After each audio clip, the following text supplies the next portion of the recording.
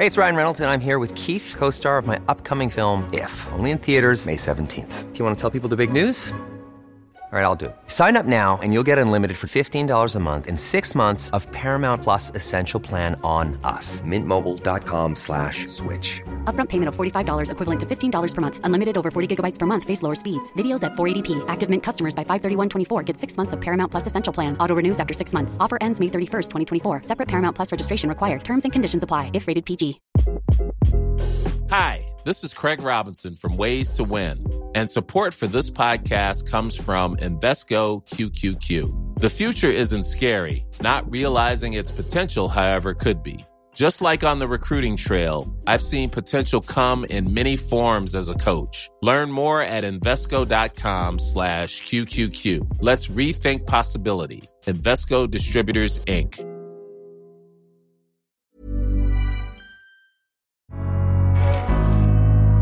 Welcome to the Daily Doctor's Kitchen with me, your host, Dr. Rupi. I'm a medical doctor, cookbook author, podcaster, and studying for a master's in nutritional medicine. The Daily Doctor's Kitchen is a series of bite-sized nuggets of information, all to do with food, nutrition, healthy living, to allow you to live your best life. Remember, you can listen to full-length episodes of the Doctor's Kitchen podcast wherever you listen to pods, and my latest cookbook is 3-2-1. 3 portions of fruit and vegetables per person, 2 servings per recipe, and all using 1 pan. Curries, stews, tray bakes, you name it, it's in the cookbook.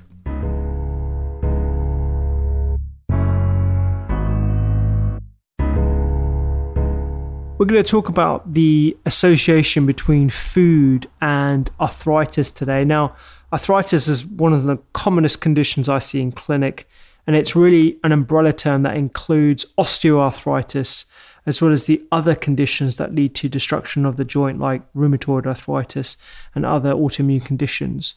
But today we're mainly referring to osteoarthritis, which is the general wear and tear of the joint as we age, and it is associated with pain and inflammation. And I want to talk about where diet can help alongside the traditional interventions of pain management with drugs and the last resort of surgical interventions as well.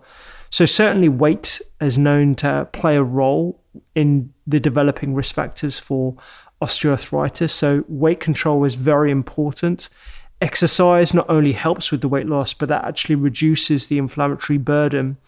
And that the process of exercise, which is generally anti-inflammatory, i.e. inflammation balancing, is a very good activity to have, not only for cardiovascular health, but also general pain perception as well, which is where it can have a role in arthritis.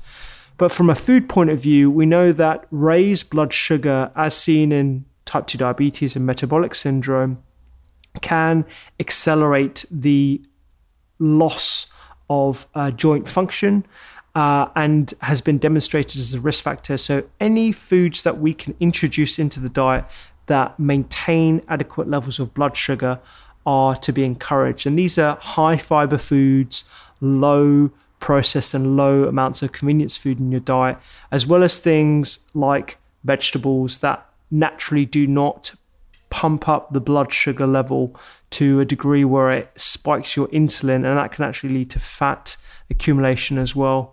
We know that healthy fats in the diet are very good for inflammation control as well, specifically omega-3 fats that we find in nuts and seeds, but also oily fish. And I'm a big fan of omega-3 long chain, so that's EPA and DHA, which are quite hard to come across in the diet unless you eat oily fish, in which case I would recommend taking, or at least looking into, a supplement from an algae source, which do have good levels of long-chain omega-3. The other thing is vitamin K, and that's an important micronutrient for bone and cartilage health.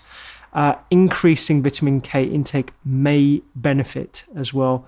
You'd need to get a range of different items from green vegetables, fermented foods, dairy, and some meats as well to get good amounts of vitamin K, but we tend to get it in dark leafy greens, kale, Swiss chard, broccoli, and the other cruciferous vegetables as well.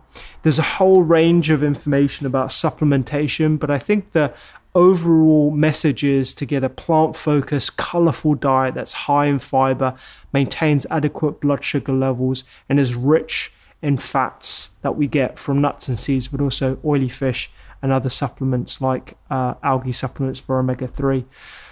There's a full article written by a colleague of mine on the doctorskitchen.com website. I do encourage you to look at that, and we will be doing full podcast episodes on arthritis. And if you're interested in inflammation as a theme, there's a full podcast episode on that too.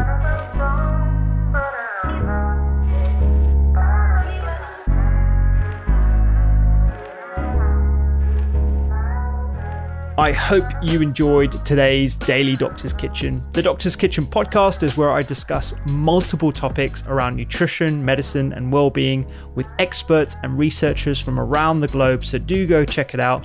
And my latest cookbook is 321, 3 portions of fruit and veg per person, 2 servings per recipe, and all using 1 pan.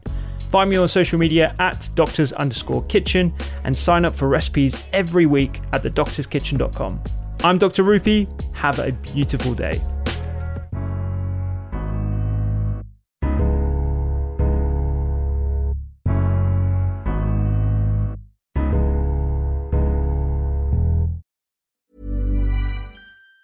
Even on a budget, quality is non-negotiable. That's why Quince is the place to score high-end essentials at 50 to 80% less than similar brands. Get your hands on buttery soft cashmere sweaters from just $60, Italian leather jackets, and so much more. And the best part about Quince, they exclusively partner with factories committed to safe, ethical, and responsible manufacturing. Elevate your style without the elevated price tag with Quince. Go to quince.com/upgrade for free shipping and 365-day returns.